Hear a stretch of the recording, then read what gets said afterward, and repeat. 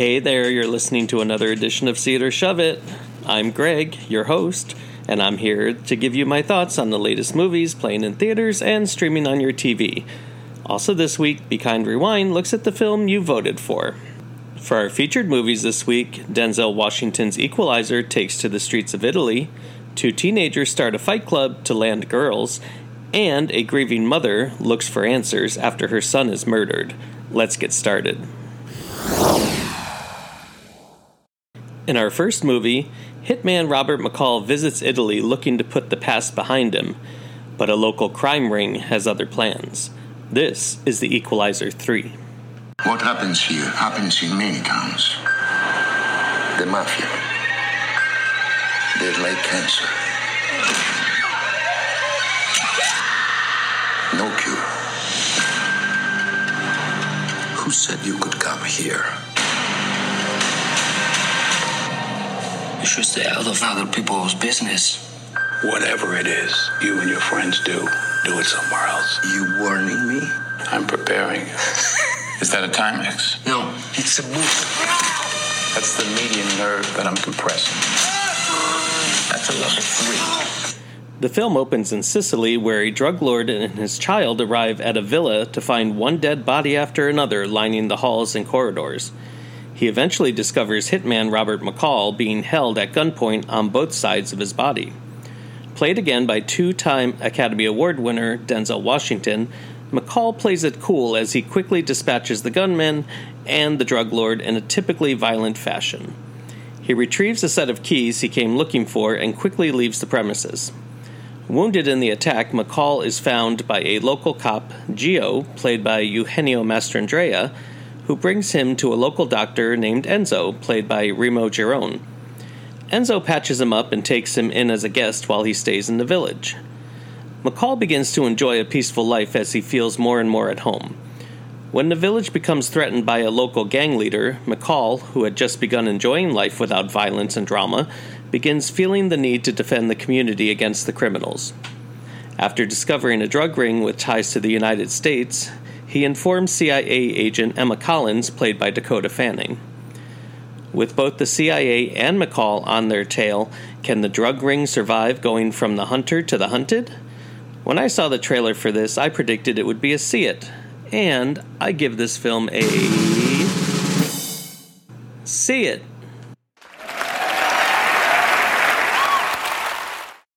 The Equalizer films are not particularly known for their depth, but damn are they good, and this one is no different. There's a reason this is the only franchise that Denzel Washington has in his entire filmography. He clearly enjoys playing John McCall, and it shows on screen. This film was action-packed from beginning to end, and I will warn you, though, that the violence is brutal, including one scene where he jams a gun into a man's eye socket and then shoots another man through the first man's skull. It is graphic, it is violent, but it is also very entertaining. I did enjoy seeing Washington reunite with Dakota Fanning for the first time since their film Man on Fire in 2004, when Fanning was just 10 years old. This is allegedly the final installment of the series, but it is kind of left open for more if they choose to make them. You don't necessarily have to have seen the previous two to enjoy this one, although it does help to have a little bit of background. Next, two teenage lesbians look to lose their virginity by launching a fight club to land cheerleaders. This is Bottoms. What's your plan here? Jeff is psychotic, and they're picking on the weak and defenseless. So, we teach a bunch of girls how to defend themselves. They are grateful to us. Adrenaline is flowing. Next thing you know, Isabel and Brittany are kissing us on the mouth. You can be our club advisor. You know, my mom did say I need to pick up a hobby. Welcome to our fucking fight club. Let's get it popping in this motherfucker.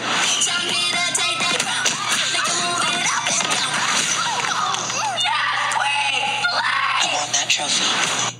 In this film, Rachel Sennott and Ayo Edebiri played PJ and Josie, two lesbian best friends known in school as losers and thugs thanks to a made-up rumor that they did time in juvie. It's a rumor that they made up themselves to appear tougher than they are. Both are desperate to lose their virginity, but with no prospects on the horizon, the two hatch a plan to raise their popularity by starting a fight/self-defense club, hoping to lure in their cheerleader crushes. Brittany and Isabel, played by Kaya Gerber and Havana Rose Liu. The problem? Neither of them is lesbian, and Isabel is in a rocky relationship with the star quarterback Jeff, played by Nicholas Galitzine. Teaming up with Hazel and Mr. G, played by Ruby Cruz and Marshawn Lynch, the girls develop their club into the talk of the school while also teaching their members how to stand up for themselves. When I saw the trailer for this, I predicted it would be a shove it, and I give this film a... See it! This summer, there's been a slew of raunchy comedies. Some of them have been more successful than others, and Bottoms is one of the more successful ones. Sanat and Edebiri are very charming in their roles, and the film is a satirical take on the teenage comedies of the past, where you're looking at 30-year-olds playing teenagers, which is a concept that goes all the way back to Beverly Hills 90210. This film doesn't take itself too seriously, which then only makes the tender moments stand out and be more impactful. The pacing of the film is nice and tight at a brisk 90 minutes. When I saw the trailer, I was afraid it would be just too much in terms of the raunch, but I'm happy to say that it is a very smartly written script that engages the audience throughout without it being too much. I will say that the film's final act went a little off tracks in terms of believability, but in the end, it worked. Also, throughout the film, I was looking at the character of Brittany, and I was like, God, this girl looks just like Cindy Crawford. And sure enough, it's her daughter. Good Lord, they could be twins. Anyway, if you're in the mood for a funny comedy, this could be worth your time. Next, when a woman's estranged son ends up murdered, she works with his girlfriend to find the killer. This is The Good Mother. I want you to talk to me on the record. You remember Mike's friend Ducky? We think him and Michael might have been in business together. Selling heroin cut with fentanyl. Stuff called Mother's Milk. Mike was killed up the block from one of Ducky's stash houses. Ducky killed Michael. I know he would not do this. And who killed him? You saw what happened?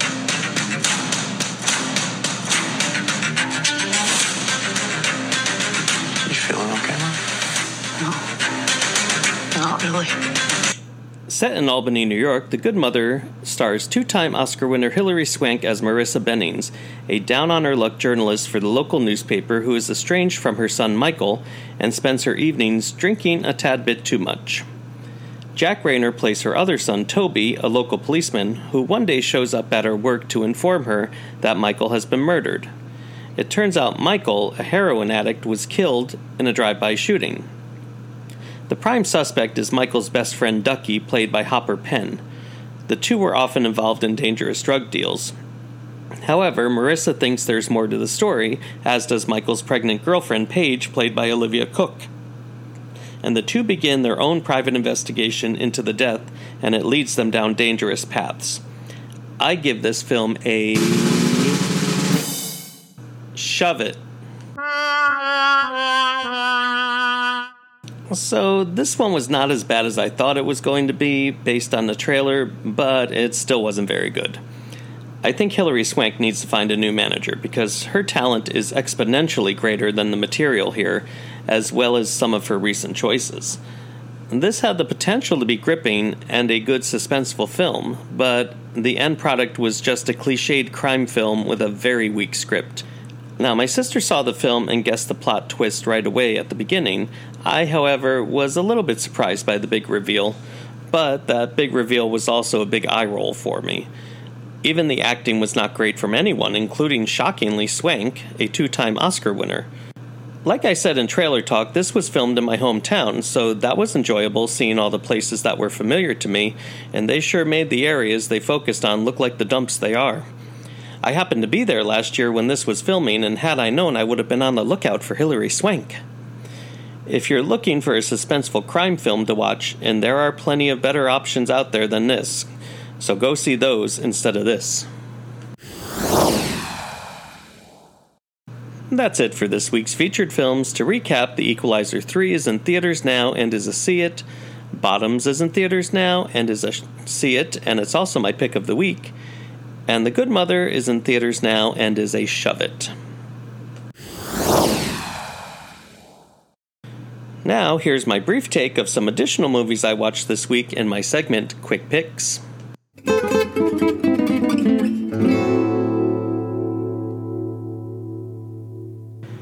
Apple TV Plus's The Beanie Bubble stars Zach Galifianakis, Elizabeth Banks, Sarah Snook, and Geraldine Viswanathan as the force behind the 1990s Beanie Baby craze. It tells about the rise and fall of the iconic toy that took over pop culture for a minute or two. While it isn't a film with much depth and the lack of chronological storytelling can be confusing at times, I did find it to be rather enjoyable. It is streaming on Apple TV Plus and is a see-it. R.L. Stine's A Zombie Town stars Marlon Kazadi, Maddie Monroe, and Oscar-nominated actor Dan Aykroyd as residents of a town that suddenly gets infested with zombies after a curse on a film takes hold of the town. Not even a brief appearance by Chevy Chase can save this garbage. Terrible acting, terrible special effects, and an even worse script. I know this is meant for kids, but I can't imagine any of my students enjoying this. It is playing in select theaters and is a huge shove-it. Let's move on to the segment where I let you know the latest titles now available for home viewing. Let's get to now streaming.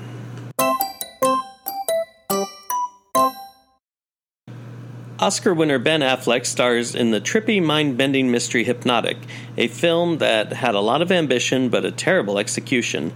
It's not horrible, and it may play better on TV, which is where you can now find it on Peacock. To hear my full review, listen to episode 79. Rally Road Racers is a cute little animated tale that is a much better option for kids than Netflix's The Monkey King. It's an entertaining story that is now available on Peacock. To hear my full review of that, listen to episode 80. One of my favorite films of the summer is the very entertaining live-action version of Disney's The Little Mermaid. It was surprisingly enjoyable and will be streaming on Disney Plus beginning Wednesday, September 6th. You can hear my full review on episode 83. And finally, I realized after last week's episode was published that I forgot to tell you where you can find The Crummy Love Again. If you are so inclined to watch it, it's on Netflix. Now it's time for Be Kind Rewind, where I look at films from the past that you voted for.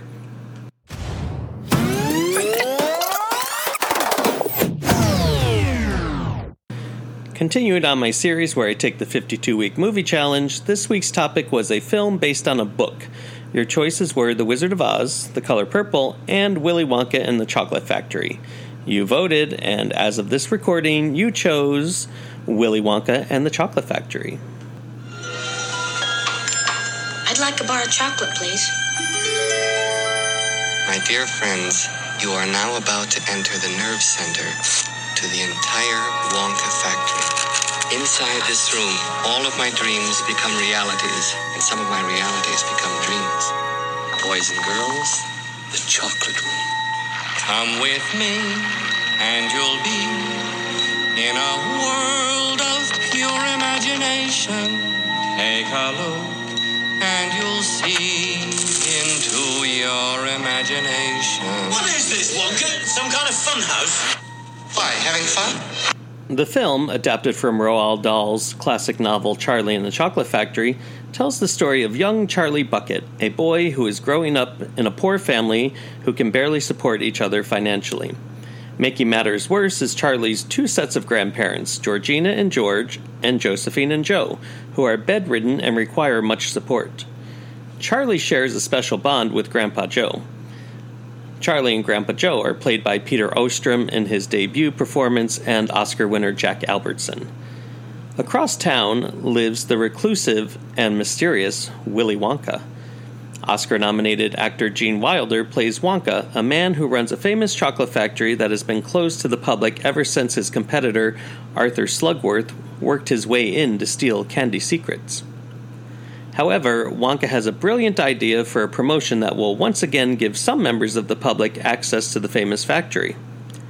Hidden inside 5 of his chocolate bars are golden tickets, each one granting a lifetime supply of chocolate as well as access to the lucky winner and a guest to come to the factory to see the latest invention, the everlasting gobstopper. Against the odds, Charlie finds one of the tickets, and he and his grandfather, as well as 4 other bratty, entitled kids, embark on an unforgettable and often terrorizing journey into the depths of Wonka's chocolate factory.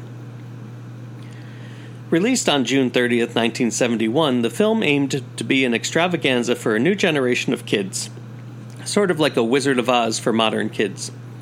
Producers hired the novel's author Dahl to write the screenplay. However, Dahl failed to turn in a completed screenplay, instead just rough outlines that referred to specific parts of the book. Eventually, he left the production, citing creative differences, and was replaced by David Seltzer, who finished the screenplay, although Dahl remained as the credited screenwriter of the film.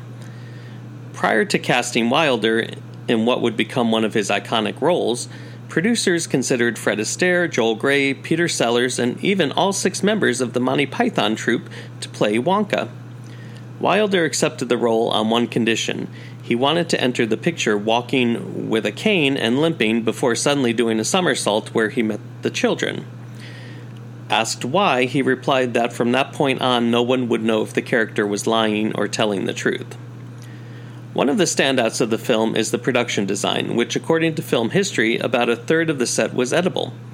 The iconic chocolate river was made from 150,000 gallons of water, real chocolate, and cream, which by the end of production had turned sour, causing the set to have a terrible smell, or, as Augustus Gloop actor Michael Bollner called it, dirty, stinky water.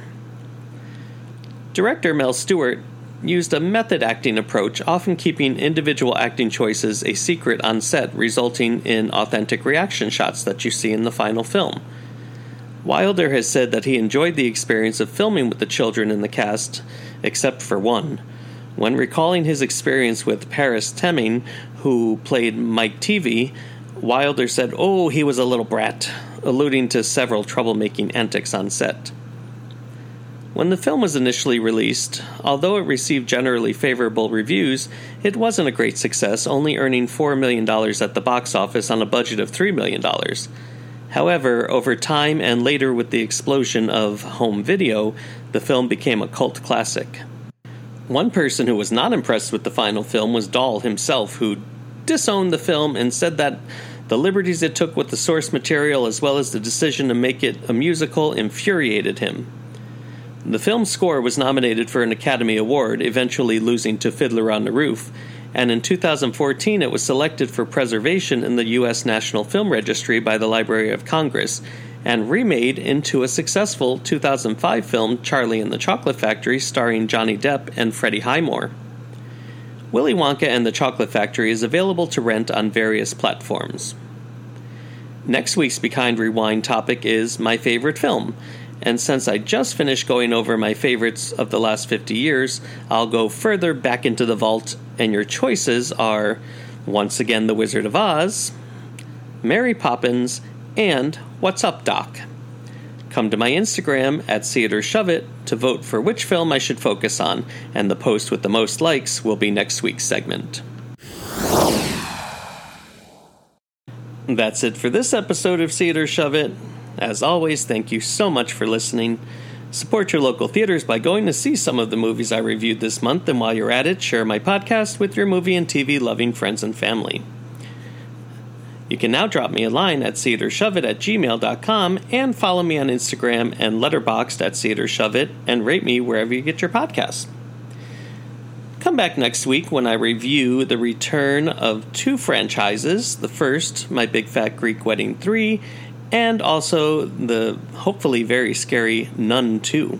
Until then, I wish all of you a great week. Bye, everyone. This episode of See It or Shove It was recorded in Orlando, Florida, and is produced by Gregory G. Productions. Music by Mysterio Music. All rights reserved.